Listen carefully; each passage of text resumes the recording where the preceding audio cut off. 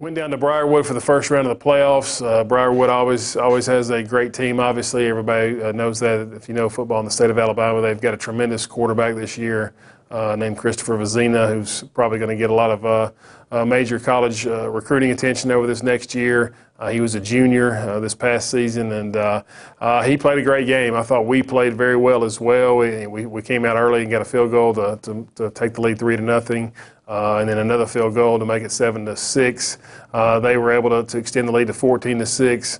And then we came down right before the half and were able to score to make it 14-12 and went for 2 to tie the game, and were not able to convert. And game kind of flipped right there. They were able to go down in the last minute of the game. Vizina made several big plays, minute of the half, excuse me. Vizina made several big plays, and they were able to score right before halftime to extend the lead to 21-12.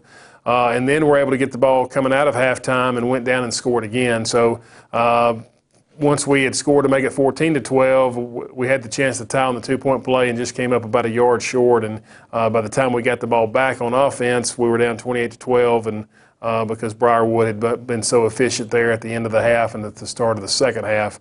And that kind of changed the whole game. And instead of a 2-point game, it became a 16-point game. And we were able to drive back down and have a chance again, but try to reverse on first down and lost a lot of yards and ended up turning the ball over the next play and never really recovered after that. So, thought we played really well, did a lot of good things on both sides of the ball, but they had a really good player quarterback, and we told that team our team after that, I think he was the difference in the game, and he made a lot of plays for them like he should, and they were able to extend the lead and beat us. But proud of our players and how hard they played that night, and we're not intimidated by them, and went down to Briarwood with the mindset of trying to win that ball game, but we're not able to do it. And Briarwood went on, people that don't know, the next week and played Clay Chalkville, the eventual state champion, and at halftime they were neck and neck with Clay Chalkville. So Briarwood's got a great team, and nothing to be ashamed of for our players. We were just a little bit short that night, but ended up the season 6-5.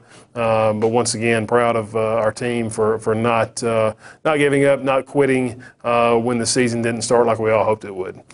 So not the season we all wanted, but also very proud of our players for not giving up and finishing the year on a positive note by winning 6 of our last 8 games.